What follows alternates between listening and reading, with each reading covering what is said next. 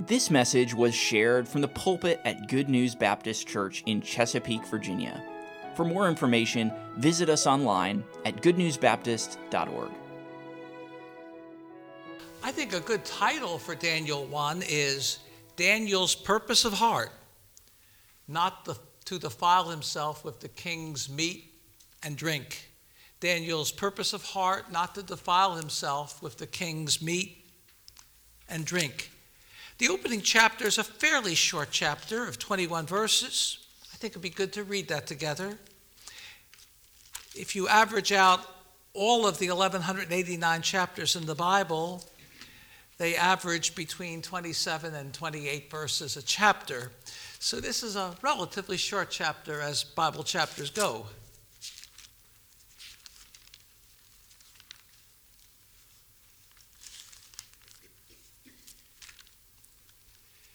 In the third year of the reign of Jehoiakim, king of Judah, approximately 605 BC, came Nebuchadnezzar, king of Babylon, unto Jerusalem and besieged it. And the Lord gave Jehoiakim, king of Judah, into his hand, with part of the vessels of the house of God, which he carried into the land of Shinar, or Babylon, to the house of his God. And he brought the vessels into the treasure house of his God. Matthew Henry pungently observes, "See the righteousness of God. His people had brought the images of other gods into his temple, and now he suffers the vessels of the temple to be carried into the treasuries of those other gods." We abuse our privileges and we can lose them. I was thinking that one of the greatest privileges America has is freedom of worship. I think of the patriot blood that has been shed so we can have this priceless heritage. So much of the history of the world and so much of the history of Christendom is state churches and persecution when you try to worship according to the dictates of your own conscience. And for us to be able to have this dearly bought precious privilege, freedom of worship, is a great privilege. But if we're not careful, what we don't use, we lose. And here you have this respectable person working on this nice house as you drive by on Sunday morning to come to church, and he doesn't have the slightest thought about coming to church. It's not important to him. But this is a great privilege, and we don't want to ever lose it. We want to honor it. There's some real concerns about declining church attendance in America today, and it's even in Baptist churches.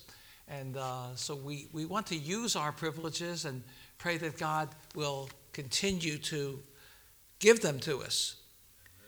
And the king spake unto Ashpenaz, the master of the eunuchs, that he should bring certain of the children of Israel and of the king's seed and of the princes, children in whom was no blemish, but well favored, and skillful in all wisdom and cunning and knowledge, and understanding science, and such as had ability in them to stand in the king's palace, and whom they might teach the learning and tongue of the Chaldeans. They wanted to pick some choice men among the captives of Judah and bring them to Babylon and train them for official service and to be liaisons between the Babylonians and the Jewish people.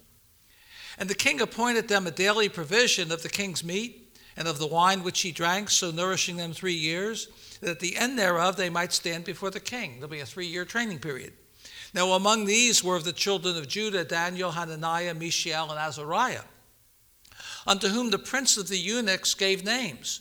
For he gave unto Daniel the name of Belteshazzar, and to Hananiah of Shadrach, and to Mishael of Meshach, and to Azariah of Abednego.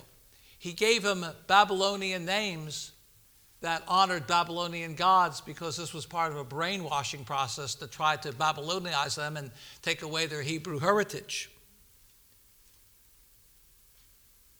But Daniel purposed in his heart that he would not defile himself with the portion of the king's meat or with the wine which he drank. Therefore he requested of the prince of the eunuchs that he might not defile himself. Now God had providentially brought Daniel into favor and tender love with the prince of the eunuchs. And the prince of the eunuchs said unto Daniel, I fear my lord the king. who have appointed your meat and your drink. Why should he see your faces worse liking than the children which are of your sort? Then shall you make me endanger my head to the king. I want to work with you, but my life could be endangered. Then said Daniel to Melzar, whom the prince of the eunuchs had set over Daniel, Hananiah, Mishael, and Azariah, prove thy servants, I beseech thee, 10 days, and let them give us pulse to eat and water to drink, grains and vegetables, but not the king's meat. Then let our countenances be looked upon before thee, and the countenance of the children that eat of the portion of the king's meat. And as thou seest, deal with thy servants. So he consented to them in this matter and proved them 10 days. And at the end of 10 days, their countenances appeared fairer and fatter in flesh than all the children which did eat the portion of the king's meat. Thus Melzar took away the portion of their meat and the wine that they should drink, and gave them pulse. As for these 4 children, God gave them knowledge and skill and all learning and wisdom, and Daniel had understanding in all visions and dreams. Now at the end of the days, the king had said he should bring them in. Then the prince of the eunuchs brought them in before Nebuchadnezzar, and the king communed with them. And among them all was found none like Daniel, Hananiah, Mishael, and Azariah. Therefore they stood before the king. Bible says in Proverbs, seest thou a man diligent in his business? He will stand before kings. He will not stand before mean men. And in all matters of wisdom and understanding that the king inquired of them, he found them 10 times better than all the magicians and astrologers that were in all his realm. And Daniel continued even unto the 1st year of King Cyrus. He's taken into Babylonian captivity in 605 BC. He goes through the entire period. And then when Cyrus the Persian takes over the Babylonian Empire in 539, Daniel has faithfully continued, and God's preserved them all through those years. And according to 10:1, he receives a revelation in the 3rd year of Cyrus. How much longer he lived beyond that, we're not sure, but no doubt he was getting up into his late 80s, early 90s, and faithfully served all during that time. Question, and I know we're on live stream, so any answer you give, I'll try to repeat, okay? How does Daniel serve as an excellent example of what Bill Gothard calls finding a creative alternative? In his Institute of Basic Youth Conflicts, Bill Gothard speaks about when you're given a command that goes against the Bible, try finding a creative alternative. How did Daniel and his 3 friends try to find a creative alternative to the idea of eating the king's meat and drinking the king's wine? What was their creative alternative? Yes, a 10-day test in eating vegetables and grains. And if they were just as healthy and did fine, there shouldn't be a problem. And so this illustrates the importance of when we're given a command as Christians that goes against the Word of God and our conscience. With God's help, it's good to look for a creative alternative, something that will honor God and also satisfy the authorities. And if we can do that, great.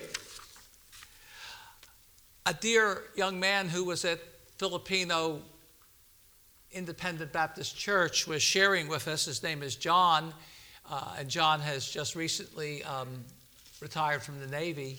But he said that when he was in the Navy, they were over in Colombia, and the commanding officer said, let's go out on the town. And John prayed and then told the commanding officer, sir, I'm a Christian. And the commanding officer wanted him to go, but he allowed him to stay outside the bar.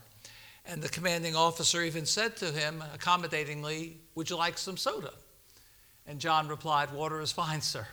So when you can find a creative alternative to a situation that would put you in compromise, seek that in a gracious and wise and prayerful way. Now, my next question is, what did Daniel do in chapter 6 when he could not find a creative alternative? When there wasn't some way he could satisfy the demands, and at the same time, not compromise his conscience. Remember in Daniel chapter 6, the king signed a decree saying if anybody makes a petition to any god or man for the next 30 days other than to Darius the Mede, he'll be thrown into the den of hungry lions. And what does one do when a creative alternative can't be found? Keep doing what you're supposed to be doing. You kept praying every day. Yes, keep doing what you're supposed to do. Trust God and put yourself in his hands. And that's what Daniel did, and God was faithful. Now, a question that might pop up at this point is, why would it have been wrong for Daniel and his 3 friends to eat the king's meat and to drink the king's wine? Why would that have been wrong? It would have gone against God's command. Okay, which command would that go against? Not to worship idols.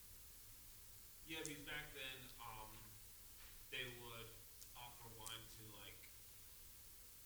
sacrifices. Yes, sir. That a lot of commentators think that's a big part of it, and if I'm not mistaken, I think that's the explanation Dr. Coles gives in his study notes. A lot of these meats and drinks would have been offered to the gods before they would be partaken of by the royal court. And so there was the question of not wanting to in any way support or encourage idolatry. Thank you. Is there maybe another reason, possibly? Of course, sometimes there could be more than one good reason for doing what we do. Yes, ma'am? Maybe they weren't kosher. Yes, I think that's another reason. They would not have fit the Jewish kosher laws about the blood being drained and things like that. And so that could be another concern. Yes, sir? I was thinking maybe they wanted to concentrate on their studies and not be distracted every day by the latest dainties, the latest pleasurable meals, because it's probably the best food in the kingdom. That's a good point, to not be overly indulgent and to stay focused on your studies. In the Bible, one reason people even fast is so they can focus more on prayer at special seasons. Thank you. Any other reason maybe suggest itself? Would have created a compromise. They had been compromising what they knew to do right. And they had been brought into the Babylonian kingdom, and they were Hebrew children. And that would go along with what possibly being sacrificed, but it creates a compromise in their beliefs. It's certainly, whether we fully know all the reasons or not, they certainly saw a problem with it, didn't they? I had thought of one more reason, and in addition to what was shared, in fact, I didn't think of the reason that was just given about the focus, but I like that. And that is, a lot of those meats could have been unclean meats according to the Jewish dietary laws. In Leviticus chapter 11 and in Deuteronomy 14, God clearly prescribes certain meats can be eaten, certain meats cannot. So a lot of meats that they would have probably put on that table would not have been on God's dietary list. So I think that might have been a reason too. I don't think that this is commending vegetarianism necessarily. I do know that a dear man of God, Lester Roloff, was pretty big on not eating a lot of meats and eating a lot of vegetables and salad, and he remained in good health. I went down to the gym of Pensacola Christian on one occasion, and there Dr. Roloff was up in years pretty much, and he was giving the young men a run for their money on the basketball court. But my dear wife remembers very well that she went to a educators conference and retreat when she was on the staff at Pensacola Christian and at the preschool. And a lot of churches were there. And I think it was on a Tuesday night, Lester Roloff was the featured speaker. And so they had a special supper that night in Lester Roloff's honor. And they walked into the cafeteria, and there was this big, beautiful, delicious looking salad in front of everybody. And the people at the conference said, if this is the salad, just imagine what the main course is going to be. And then they found out it was the main course. They were honoring Lester Roloff, so they had a big salad meal that night. But the Hebrew word for vegetables or pulse comes from a word that means sown things or things that are sown in the ground. And so it may have not included just only vegetables, perhaps different kinds of grains. Question: did Daniel adhere to this diet of pulse for the rest of his life? No. Let's turn to Daniel 10:3 as a case in point.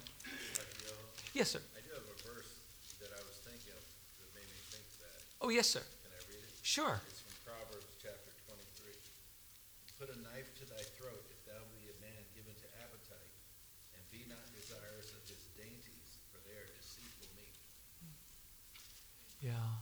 Yeah, and that's good. In the context there, it's talking about somebody who's going to try to woo you into his good graces and favor so he can undercut you and take advantage of you, is the context there. And so put a knife to thy throat and don't be, caught up in this apparently VIP treatment because he's setting you up. But yeah, that's a good point. Another verse in the book of Daniel itself, thank you, dear brother, is 10:3. I ate no pleasant bread, neither came flesh nor wine in my mouth, neither did I anoint myself at all, till 3 whole weeks were fulfilled. Daniel was seeking God in earnest prayer and fasting for 3 weeks. And he says that during that time, I had no pleasant bread, and that would include food or meat. And he said that he did not anoint himself with oil and things like that. Not that these things would have been wrong, but he was giving them up during the special time of focus. But the idea is normally he would have eaten that pleasant bread and the beverage and things like that, according to the customs of that day. Having said that, some preachers like to say, I want to camp here for a while. There is a verse in chapter 1, and I'd like to camp here for a while. It's chapter 1, verse 8. Chapter 1, verse 8. But Daniel purposed in his heart that he would not defile himself with the portion of the king's meat, nor with the wine which he drank. Therefore he requested of the prince of the eunuchs that he might not defile himself. They had changed his name, but they could not change his nature. Whatever they pleased to call him, he still retained the spirit of an Israelite indeed. He was an uncompromising Hebrew. Now, it's so important that we have convictions and resolutions and follow through on them. I heard Dr. Gary McClenny, he's now with the Lord, pastor for many years of Fairview Baptist Church and served as moderator of our Tidewater Pastors Fellowship. A great man with a great sense of humor. And he could even make giving announcements fun. He loved to give announcements. He could make giving announcements fun. He said on one occasion he led a man to the Lord through the announcements he gave. But he had a good sense of humor, and he was speaking at Tabernacle in one of the evening chapels back in the early 2000s. And Dr. McClenny said that any New Year's resolutions that he would make would be pretty much broken by mid-January. He says so often we make resolutions and we mean well, but we can't follow through very well. He said, I made a resolution not to make any more resolutions. And he said, I even broke that. And I've made 7 resolutions this year. But sometimes it's so easy that we mean well. There was a French statesman who said, and please bear with me, I don't want to be unkind. There was a French statesman who said, marriage vows make perjurers out of more people than any other thing. But I think that maybe altar calls top that. So many people will go to the altar, they'll mean well, and they'll be emotionally stirred, but many times I remember on one occasion, there was an altar call made about how many people would go on Thursday night visitation. And a large church, most of the people were up there. But on the visitation night, there was still only, the first visitation night after that, there was maybe double the amount, and then it pretty much got back to what it normally was. But sometimes altar calls can make so many perjurers. People mean well, but they don't follow through. Solomon said, better is it that thou shouldest not thou, than that thou shouldest thou would not pay. And we need the ability to follow through on what God puts on our heart. Now, we're living in a very trying world, and it's getting harder and harder for conservative Christians. On one of his broadcasts, and I don't say I agree with everything he says, but I don't agree with everything I say. But I think he says a lot of good things. And on one of his broadcasts, Mark Levin pointed out, and I don't have the statistics exactly in proportion, but he pointed out something like maybe 25, 30 years ago.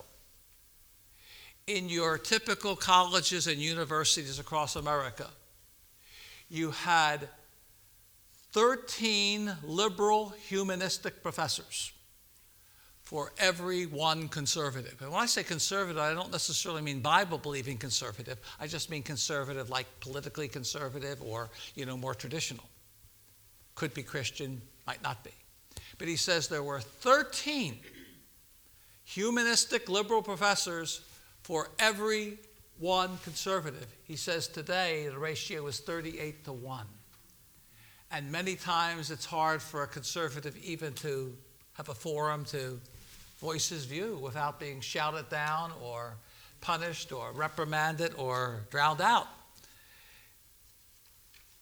I remember Brother Tommy Willis was preaching a message on 1 Kings 13 at Piedmont Bible College back in the 1980s. And the title of his message was The Ability to Say No. The ability to say no. Now, in 1 Kings 13, the man of God from Judah did great when he said no to the idolatrous first king of the northern kingdom, Jeroboam. And he delivered his message and then didn't stay, wasn't entertained, went back by a different way. But when the prophet of Samaria, an older man, lied to him and said, but God told me by an angel that you should come and dine with me, a fellow believer, he was off guard and he went back and he dined with him. And then God gave the prophet of Samaria the true word. The prophet of Bethel. He gave the prophet of Bethel a true word from God. So because the prophet lied to him. He wasn't spoken to by an angel. And he said, imagine how awkward he felt bringing him back to his table because he was excited. Here was a man who was taking a stand and all that. He was excited and his sons were all excited. And then he says, you disobeyed God. You shouldn't have gone back. And therefore, on your way back, a lion will eat you. And a lion ate him. Not lion didn't eat him. The lion killed him, and he didn't kill the man or the donkey. He just stood there, but he killed him. And God was saying, if a prophet of God disobeys my command, I have to punish him. And so Tommy Willis was talking about the ability to say no. He could say no to the heathen king, but then he couldn't say no when the old prophet lied to him to try to get him back to the house and impress his boys and all of that. And Tommy Willis says we need the ability to say no. We need the ability to say no and make it stick. Daniel said no to a king's diet. Moses said no to a king's dwelling. David said no to a king's defense. He couldn't fight in that armor. Naboth said no to a king's deal. The 3 Hebrew youths said no to a king's decree. Christ said no to a king's diadem. Don't forget the no in nobility. Don't forget that there is a no in nobility. There was, I think he was a history professor. I'm not sure what the university was. I'm inclined to think it was Wake Forest, but I'm not exactly sure. But Dr. Donald K. Drake shared this with me at the time he was president of Piedmont. He listened to a program and heard a professor share this testimony. He said that he had a class, I think it was a history class, and he asked the students to write down on a piece of paper, in order of priority, those preferences, those ideals, those convictions that meant so much to them that if need be, they would die for them. And the professor was stunned when all of the papers were turned in perfectly blank. In 1775, Patrick Henry stood in a church in Richmond, Virginia, and said, "Give me liberty or give me death." A few generations later, they would say, "Give me liberty." But today, it seems like what we're saying is, "Give me. Give me." Agur said in Proverbs 30 that the horse leech have two daughters crying, "Give, give." The old Puritan commentator John Trapp said we have enough to sink us, but not enough to satisfy us. The attitude sort of seems to be today, it's perfectly all right if you have convictions, just so long as you don't believe they're really true. Getting some people to commit to anything is like trying to nail Jell-O to the wall. Warren Wiersbe said that he knew of a preacher friend who was so discouraged because he had so much trouble getting the men in his church to get involved that he accused the men of his church of changing the words to the great old hymn, "Take my life and let it be," to "Take my wife and let me be." Satan's ultimate goal is to get us to a place where our convictions turn into merely preferences. If you were in front of a firing squad because of your faith in Jesus Christ, would your convictions fade into nothing, or would you, by God's grace, stand true to the test? Jesus told the suffering church at Smyrna in Revelation 2:10, "Fear none of those things which ye shall suffer.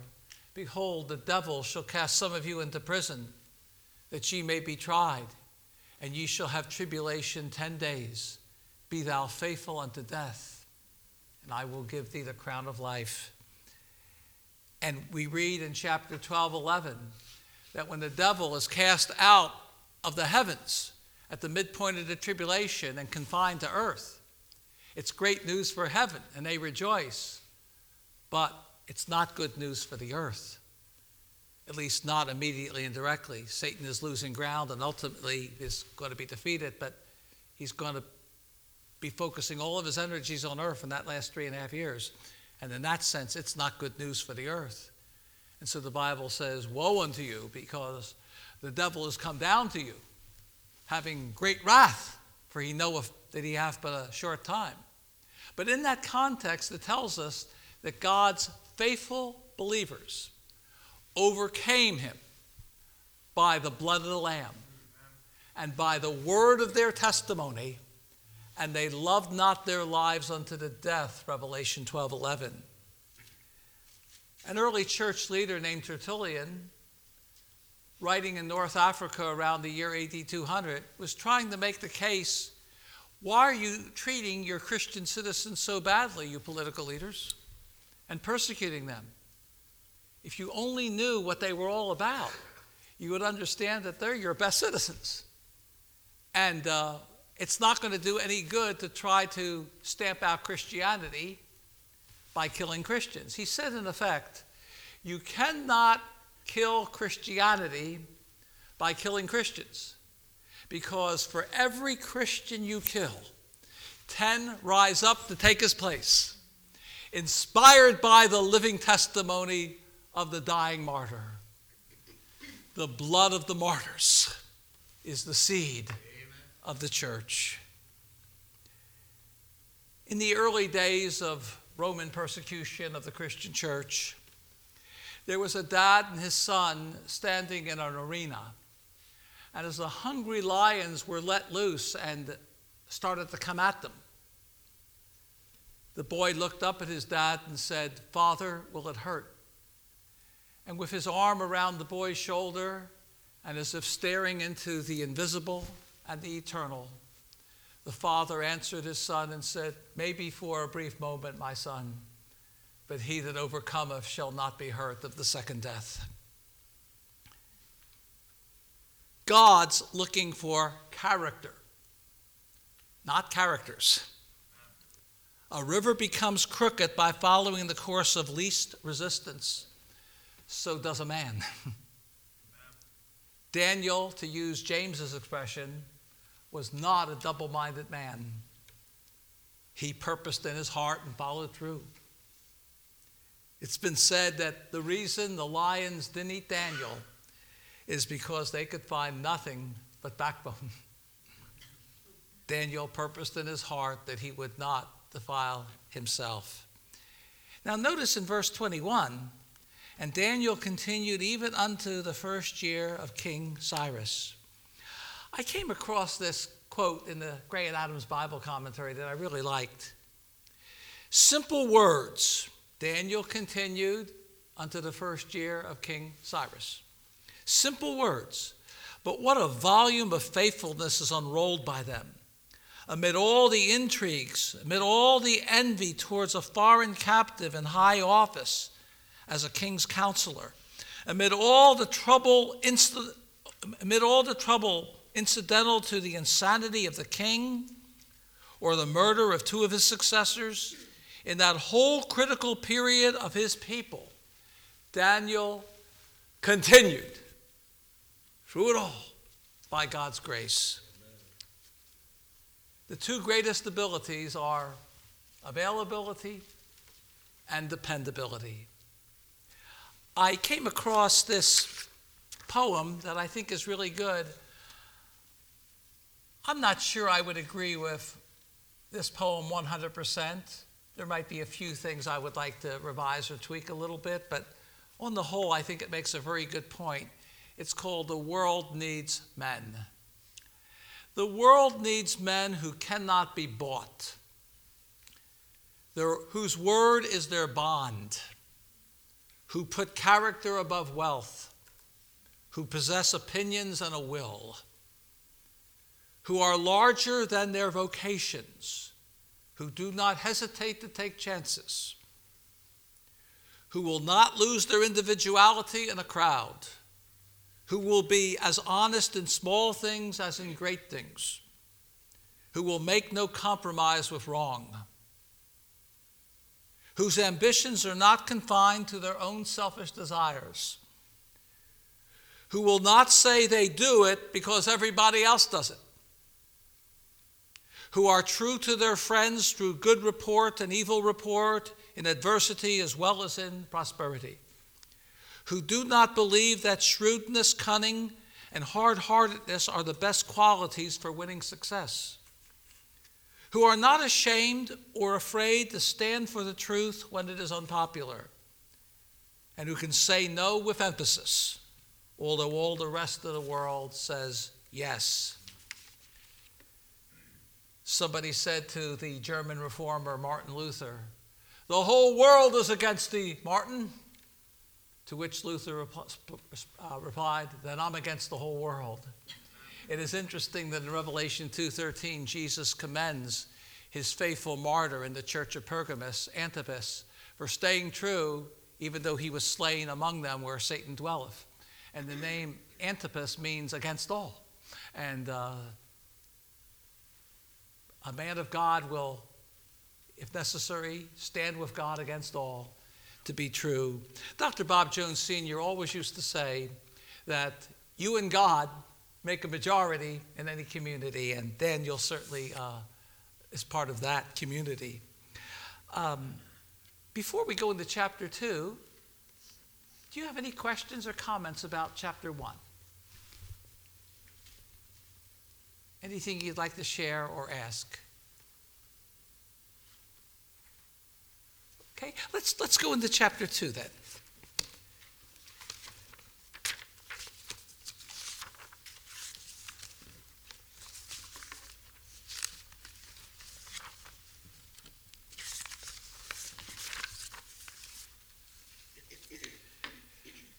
Chapter 2 is Daniel's interpretation of Nebuchadnezzar's first great prophetic dream. Daniel's interpretation of Nebuchadnezzar's first great prophetic dream concerning the times of the Gentiles. Another title could be, if you didn't mind the long title, we could say Daniel's interpretation of Nebuchadnezzar's first great prophetic dream, which was the great metallic image concerning the times of the Gentiles, or as J. Vernon McGee calls it, the multi-metallic image. In this chapter, Nebuchadnezzar has a dream, and it greatly troubles him. And he gathers all of his best heads together to see if they can tell him what the dream means. He says, "It is gone from me." And some take that to mean he couldn't remember the dream, and that's why he wanted him to tell the dream as well as the interpretation. I think Dr. Coles argues well in his prophetic notes that what it means is that the decree has gone from me. You're not going to change my mind. I'll better believe that you can give me a true interpretation of the dream and not make something up if you can tell me what the dream is in the first place and then give me the interpretation. And they said, no king has ever asked such a thing of wise men, to tell him the dream of his head as well as the interpretation. That's impossible for any human person. Only the gods whose dwelling is not with flesh could answer a question like that. Of course, my thinking goes to the wonderful fact that the Word was made flesh and dwelled among us. And God did what they felt would have been flabbergastingly impossible, that the gods would have cared for people and dwelt with them. But the very Word was made flesh and dwelled among us. Solomon prays, will God indeed dwell upon the earth? And oh, what an answer to that question the Christmas story is. And so they can't answer the dream, and they can't tell him the dream, and he gets into a rage, and he demands that they all be executed. But Daniel hears about it and goes into the king and says, give me time, and I will provide the interpretation. And then he gathers together his three closest friends, Shadrach, Meshach, and Abednego, and they have a prayer meeting, and they ask mercies to the God of heaven that the secret might be revealed. And God reveals the secret to Daniel, and he praises the God of heaven, who changes times and seasons and removes kings and sets them up and gives wisdom to the wise and knowledge to them that know understanding. And he tells the king, it's not in me to give the interpretation, but God will give the king a sure interpretation. And he tells him what the dream was. He said, you saw this shiny, awesome, metallic soldier. And he had a head of gold, and he had arms and breasts of silver, and he had thighs of brass, and he had legs of iron, and his feet were part of iron and part of clay. And then there was this great stone that was cut out of a mountain without hands. And it smote the image in its feet, in its final form. And it broke it to pieces, and it was carried away like the chaff of the summer threshing floor is carried away with the wind, so no place was found for it. And the stone that smote the image became a great mountain that filled the whole earth. Amen. And then Nebuchadnezzar was told by Daniel, you're the head of gold, you're Babylon, but there'll come a kingdom after you that'll be represented by the silver, and then another kingdom that's represented by the brass, and then Another kingdom will be represented by the iron. And then the final form of that kingdom will be a strange mixture of potter's clay and iron, and they don't mix well together. And I take that to mean that probably in the revived Roman Empire under Antichrist, there will be an uncomfortable fit between autocracies and democracies. It's amazing in the world today how popular democracy is and how popular authoritarianism is, and sometimes trying to mix them, and it's hard. I kind of think that's maybe what it's referring to. But Daniel gives the interpretation. The king is amazed. He honors Daniel, and Daniel speaks in behalf of his three friends, and they're also given a position in the province of Babylon and blessed and promoted. That's kind of a quick summary of the chapter. And I have this question. When did the times of the Gentiles begin? When did the times of the Gentiles begin? Yes, right around 600 BC. They begin with the first stage of the Babylonian captivity when Daniel was taken captive, right around 605 BC. And the times of the Gentiles refer to a period in world history where 4 Gentile empires will dominate world history and by and large oppress God's people Israel from the beginning of the Babylonian captivity in 605 BC all the way to the end of the Great Tribulation and the Battle of Armageddon and Christ coming back, in the words of John Phillips, to bring the times of the Gentiles to a screeching halt with his glorious appearing. And so we're living in the times of the Gentiles now during this church age. But we're between the two main forms of the Fourth Empire, the ancient form of Rome when Christ came the first time, and the revived Roman Empire, which will be revived under Antichrist after the rapture of the church. But Jesus said Jerusalem must be trodden underfoot until the times of the Gentiles be fulfilled, Luke 21:24. And I think what he's referring to is the prophecies of Daniel, that 4 great Gentile empires would dominate world history and largely oppress Israel from the beginning of the Babylonian captivity, and the Davidic king on the throne would no longer reign after the beginning of the Babylonian captivity, or after the Babylonian captivity. The Babylonian captivity would have its first phase in 605, but in its final phase, when the temple was burned and the city was destroyed in 586, Zedekiah was the last king in the line of David ever to reign. Prophecy said that when Messiah came, the line of David would be fallen. It would be in obscurity. And when Jesus was born in the line of David to be the Messiah, Joseph, a humble carpenter, represented the line in Nazareth. Herod, who was not of the line of David and not fully Jewish, but had an Edomite background, he was the king, and a very wicked king. But Ezekiel gave an amazing prophecy in Ezekiel 21:25 through 27.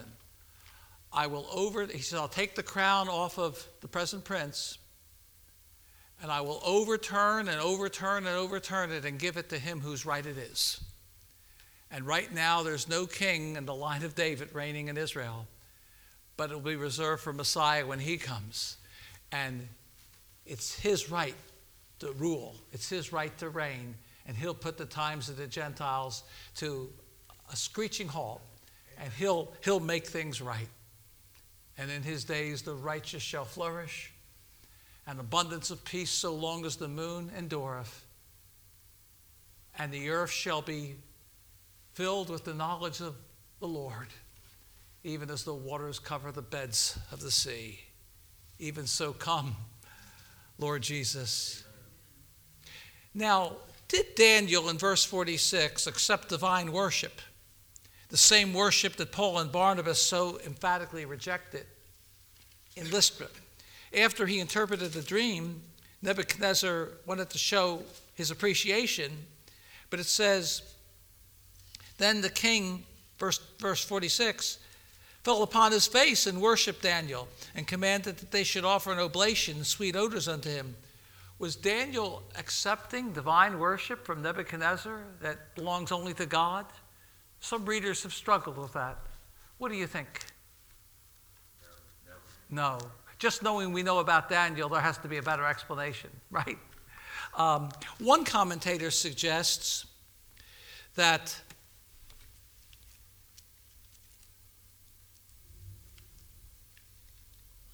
in verse 47, it says, "The king answered unto Daniel and said, Of a truth it is that your God is a God of gods and a Lord of kings, and a revealer of secrets, seeing that thou couldst reveal this secret." And one commentator thinks that Daniel then protested and said, "No, don't give me worship, it belongs only to God." And then Nebuchadnezzar answers what Daniel said by saying, "Yes, your God is the true God," and he directs the worship where it should be. And I think that's a helpful explanation. I think there's one other interesting possibility, though, and that is Jesus says in Revelation 3:9 to the church at Philadelphia, "Those who are pseudo-Jews of the synagogue of Satan, who will persecute you," he says, "I will prove that they are liars, and someday they will come and fall before your feet. Know that I have loved you." And so some people might simply say, just like the Philadelphia Christians will be honored by their enemies and their persecutors by falling at their feet and doing them reverence, but this would be just human reverence, not reverence that belongs to God alone. Perhaps that's the way Nebuchadnezzar was honoring Daniel, honoring him because he was honoring his God, but not truly treating him as God. And maybe that's a possible explanation, but I think I like the one that says that Daniel spoke up and said, "No, don't do that." And then we read that Nebuchadnezzar answers him and says, "Your God is the only one who can reveal dreams and secrets like this." Yes, sir. Yeah, Doc, we're reading through the Bible again this year, and many of us are reading through Genesis. I think to support the explanation that this was just reverence, Joseph's brothers fell down before him. Yes, sir. Good point. But that wasn't worship. No, they were showing reverence. You know, they were humbling themselves before a monarch. And I think that you know, we do see that, and certainly in different situations, people can understand which is happening. You know, later in the book, Daniel will fall down in front of an angel and be rebuked, and you know, and it was. I think the context has to establish what is happening in the thinking. That's a good point. I think the passage in Revelation 3:9 and in Genesis 45 show that we can show deep respect to somebody and yet make a clear distinction that this person's not God. One thing I wrestle with some pastor is that when he orders sweet oblations to be offered to him too, the king maybe had crossed a line there, but still was maybe trying to honor God in his best way at that stage in his development, and ultimately trying to honor the God of Daniel through honoring Daniel, some commentators think, yeah. But thank you for that. And let me just say this. Next week, we'd like to look at how Nebuchadnezzar goes into a rage because his counselors cannot tell him what his dream was. And he says it's going to mean you'll be executed.